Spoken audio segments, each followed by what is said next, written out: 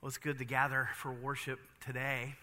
And during Advent, as Sarah mentioned, we've been basing this sermon series on a beautiful hymn by Charles Wesley. He wrote it at the end of the 1700s, "Come Thou Long Expected Jesus." We sang that. And then you hear the promises of God and what Christ has done in each of those actions. And it's for you. It's for me. It's for us together as well. And so we want to take a look at that last sentence, which says, "Dear desire of every nation, joy of every longing heart."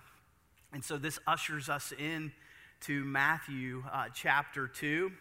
And it comes from that gospel. And we see in here the introduction to three people. And so let's begin with verse 1. After Jesus was born in Bethlehem in Judea, during the time of King Herod, Magi from the east came to Jerusalem and asked, "Where is the one who has been born King of the Jews? We saw his star when it rose and have come to worship him." When King Herod heard this, he was disturbed, and all Jerusalem with him. When he had called together all the people's chief priests and teachers of the law, he asked them where the Messiah was to be born. "In Bethlehem of Judea," they replied, "for this is what the prophet has written. But you, Bethlehem, in the land of Judea, are by no means least among the rulers of Judea, for out of you will come a ruler who will shepherd my people Israel." In Matthew's gospel, we begin to see the people were already being drawn to Jesus Christ. And Jesus made that testimony of himself. "When I am high and lifted up, I will draw all people unto myself." And so we see in Luke's gospel, and we saw that a couple days ago, testifies about the angels proclaiming Jesus' birth to the shepherd in the vicinity of Bethlehem. And this is the outer ring going and bringing in people who are Gentiles. Magi from the east, miles and miles to come to worship Jesus Christ, and they are led by a star. I don't know if you walked outside was it Monday? Yeah, the 21st, winter solstice, and saw Saturn and Jupiter intersecting. And you think about that. Did that happen? Did that happen with these magi? Did they see the same thing that we saw just a few days ago? John Hopkins Jr. identified them in the hymn We Three Kings, who traveled afar over field and fountain, moor and mountain, following what? Yonder star. And so in the 6th century, these foreign visitors were actually given names. And I want to try to pronounce these names: Melchior, Balthazar, and Gaspar. Western Christians put them in a manger scene, worshiping, offering these priceless gifts. And the Bible referred to them as magi. The Bible doesn't count how many of them there were, but they assumed that it was 3 because 3 gifts were offered. The term magi stamps them with qualifications in those days. One skilled in philosophy, medicine, natural sciences, and also astronomy. They were stargazers, and they knew something big was up and something cataclysmic happened in the sky. And it was the birth of Jesus Christ.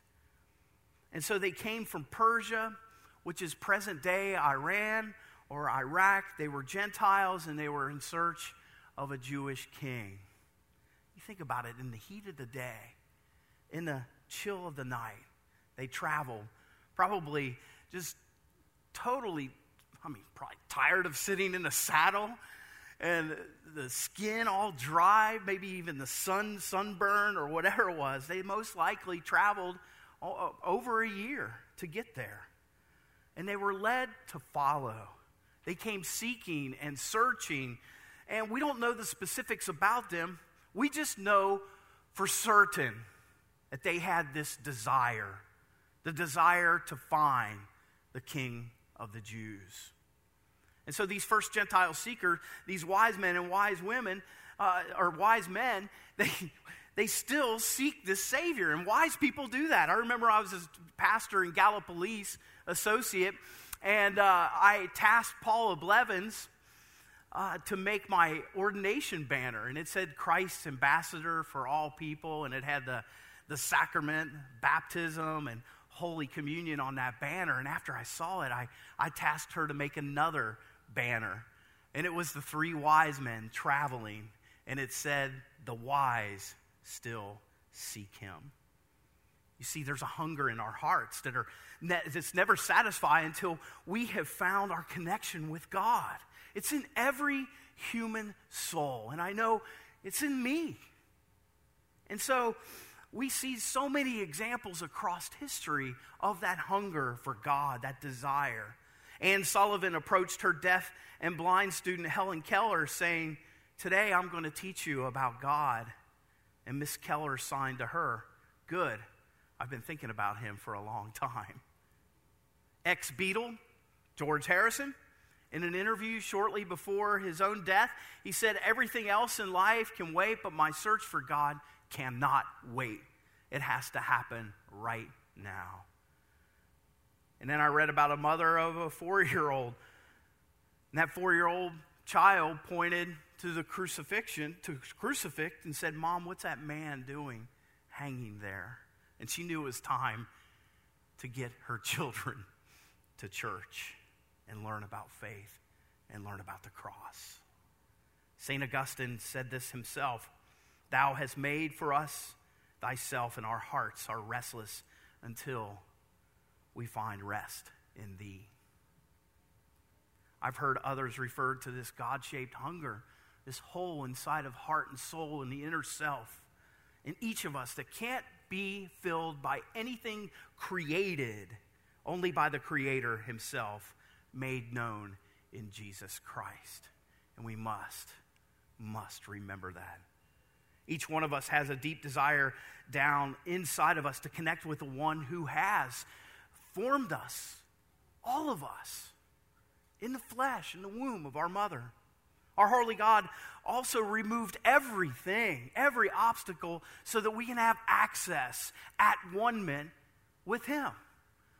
And it's symbolized when Christ died on the cross, that curtain was torn from top to bottom so that we can have access to the holy. And so when our desire shifts in that way, in desiring God, our lives will be transformed in incredible ways. When the Magi arrived to Israel, naturally they go to the palace. Wouldn't you go to the palace if you were looking for a king? And they don't find him there. They find King Herod, small letter K, and asked him specific directions about where this king was born. And he's only a king given by title by Rome. Rome stamped that upon him, and he was only partly Jewish, and he wasn't from the line of David. And he never really, the people of Judea, or the Jewish people, never really accepted him as king. And now Herod, he hadn't heard the news that a king had been born. And this news actually just sets him off with alarms beeping everywhere in his life. And actually, it did that for everyone. Herod doesn't know what these magi are talking about. What do you mean, this new king that's been born? And he's thinking, king? I'm the only one of king in this area. So Herod calls the chief priests and teachers of the law together. We just read that. And he asked them where this Messiah was to be born. And they say, Bethlehem. And they quote that from Micah 5, too. The Messiah would be born in that place. And Herod, he gets anxious. And it stirs a wrong desire in him. And jealousy begins to boil. And the evil begins to increase in him. He doesn't want to lose that power that has been given to him by Rome. And so we read from the scriptures that he'll do anything to keep that power. And instead of grasping and clinging and thirsting for power, Herod should have embraced the repentance for his sins. You see, he's an evil man filled with paranoia. Not because he was not the rightful heir to the king. He was always afraid of losing that position. And because of these suspicions, he had several of his children and one of his wives killed. And you see how that evil began to reign in him. And there was no repentance to be found. And after he had found out that Jesus had been born in Bethlehem, what did he do? What happened? It's horrific. He ordered all the boys under age of 2 to be murdered. And that's why that Holy Family fled where? To Egypt. You see, he had no satisfaction in the King of Kings. He just wanted to remain in his position. His desire was not for God, but for self-protection and self-preservation. It was all about him and not about God. The only way we can find peace, the only way we can find purpose is through the vehicle of repentance and reconciling with God. And that will usher in peace that surpasses all understanding in our lives. When we repent and we come back to God, we'll have a peace that does surpass anything that we can possibly understand. I don't know about you, but I've experienced that in times of just anxiety and angst in my life. When we repent of our own sinful and selfish ways, it clears a way for us to find that those deep longings and unquenchable thirst and hunger for righteousness comes, and we are satisfied. We are filled. When we empty ourselves, God makes room for many, many incredible things to grow within us and then be lived out outwardly to those around us. Think about it. All the good things that God desires to fill you and me with. You see, the people of Israel, they were longing. They were thirsting. They were hungering for a coming king, a ruler, a Messiah to establish God's kingdom in the world. The psalmist wrote in Psalm 72, and I don't know if you're familiar with Psalm 72. It's a leadership song, actually. And it's sung, I'm not going to sing it. Give the king your justice, O God, and your righteousness to the king's son. May he judge your people with righteousness and your poor with justice. May the mountains yield prosperity for the people. May the hills in righteousness. May he defend the cause of the poor for people. Give deliverance to the needy and crush the oppressor. May he live while the sun endures, as long as the moon throughout all generations. And may he have dominion from sea to sea and from the river to the ends of the earth. I want a king like that. King of justice. A king who defends the cause of the needy and the poor. A king who assists and crushes any type of oppression. I want to be a citizen of that kingdom. I want to be a citizen that has those kinds of qualities too. And that's what happens, that there's a transference that occurs, that this king bestows the benefits upon his people. And that's amazing.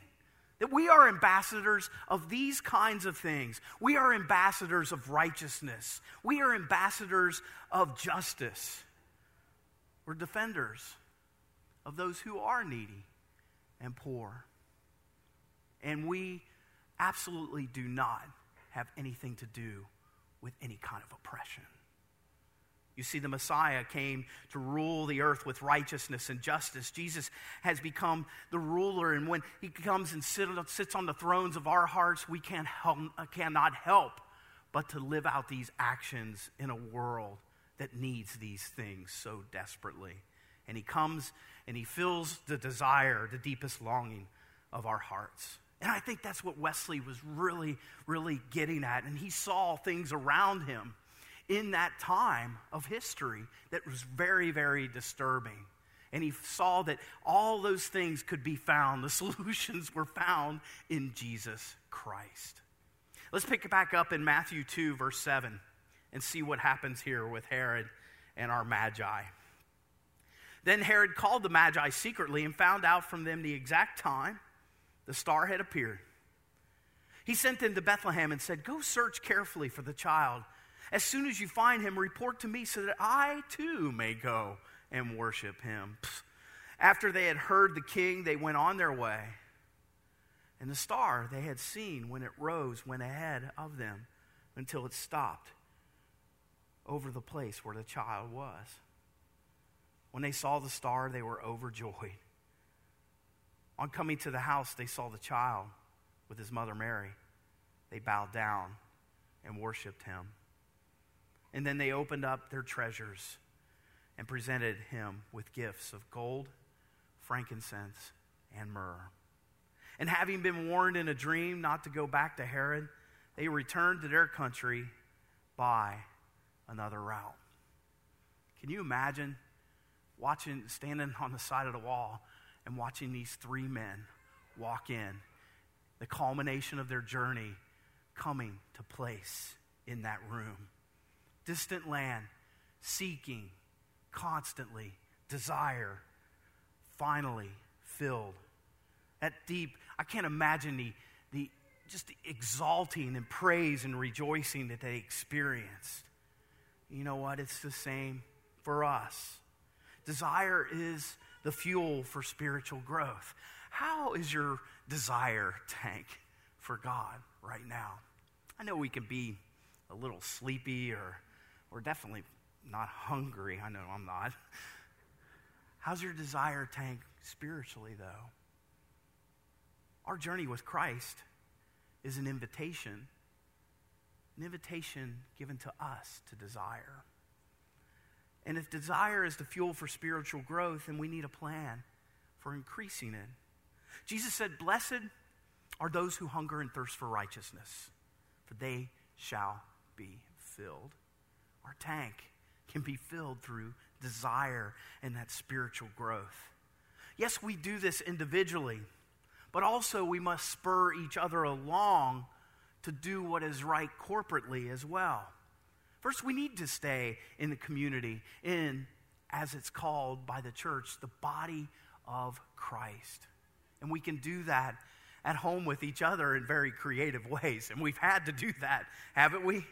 Day by day, these men did it. They didn't travel by themselves. They traveled together, seeking the Christ.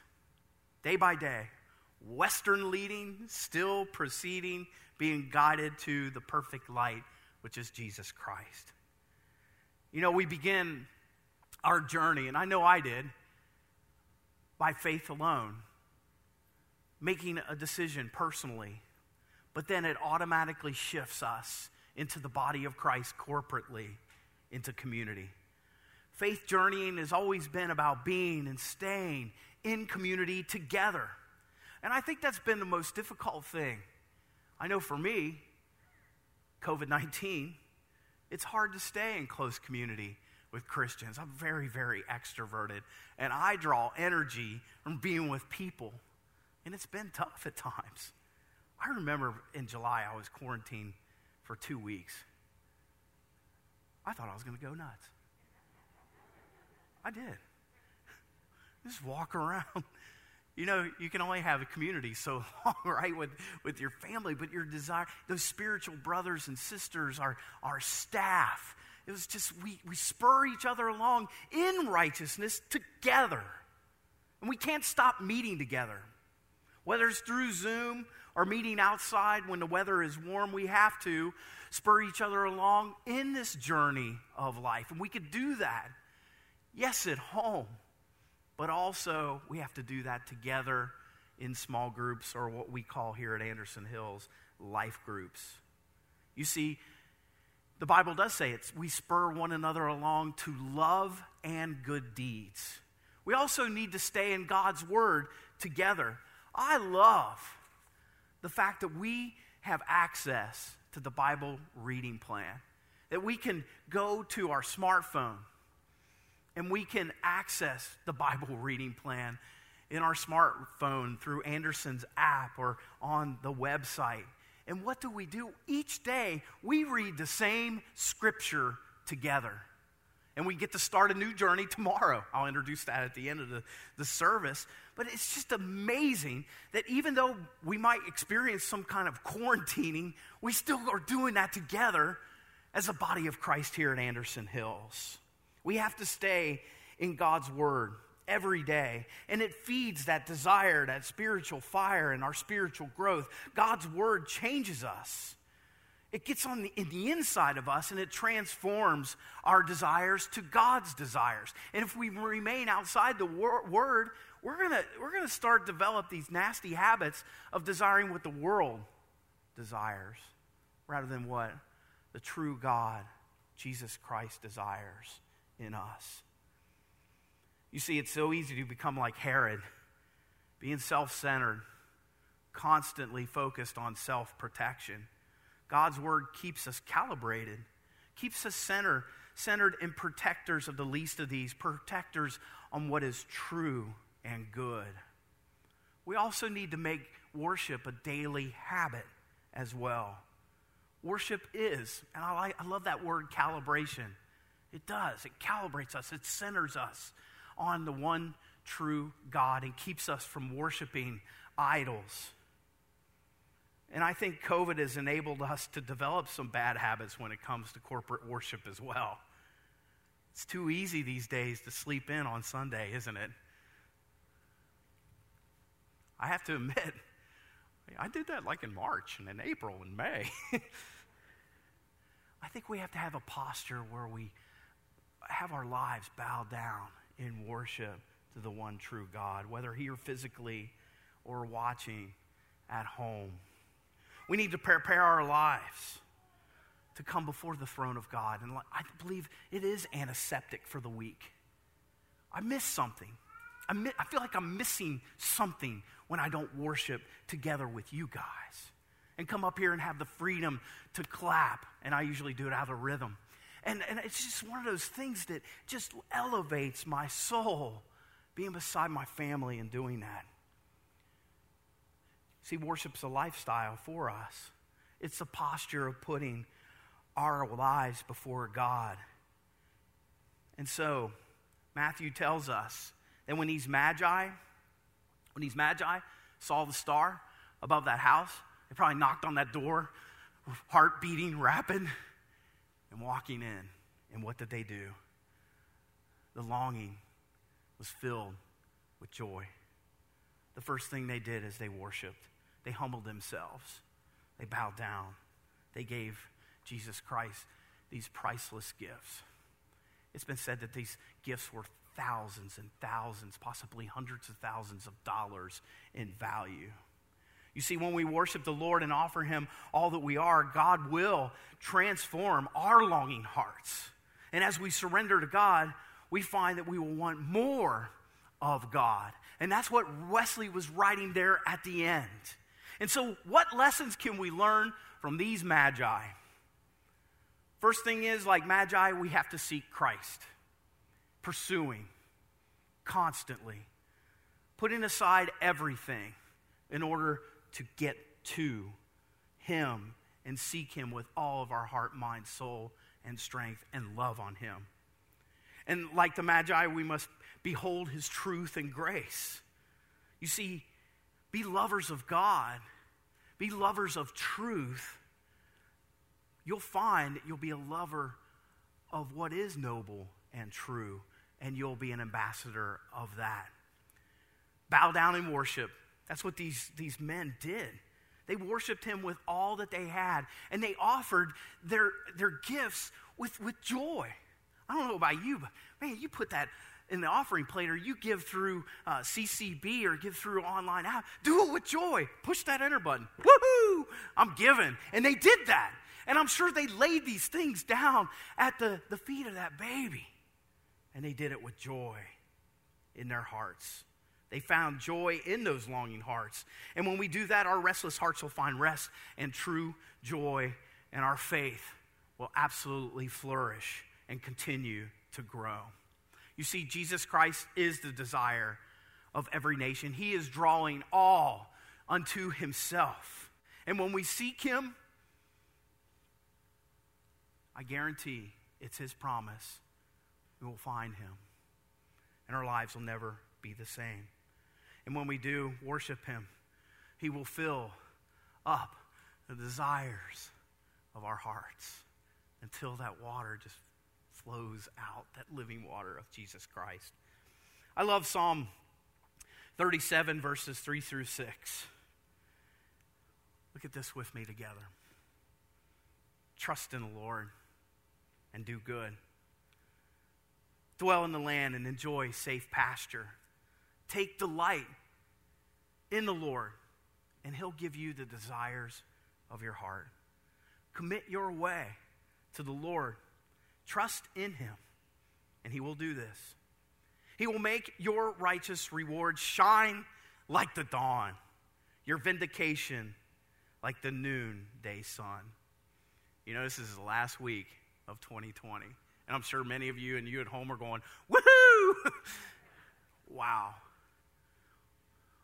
Let's journey into 2021 like these magi. Let's do that together as the body of Christ. Let's do that. Come thou long, expected Jesus, born to set thy people free. From our fears and sins, release us. Let us find our rest in thee. Israel's strength and consolation, hope of all the earth thou art, dear desire of every nation, joy of every longing heart. Let's pray together. God, we're on a threshold, standing, about to step in to 2021. You have made us for yourself. Our hearts are restless until they find rest in you. We ask that you would lead us by your Holy Spirit, and that in this life we may live for your glory, and in the life to come, enjoy you forever. We pray this through Jesus Christ our Lord, who is alive with you in the Holy Spirit, one God, now and forever. Amen.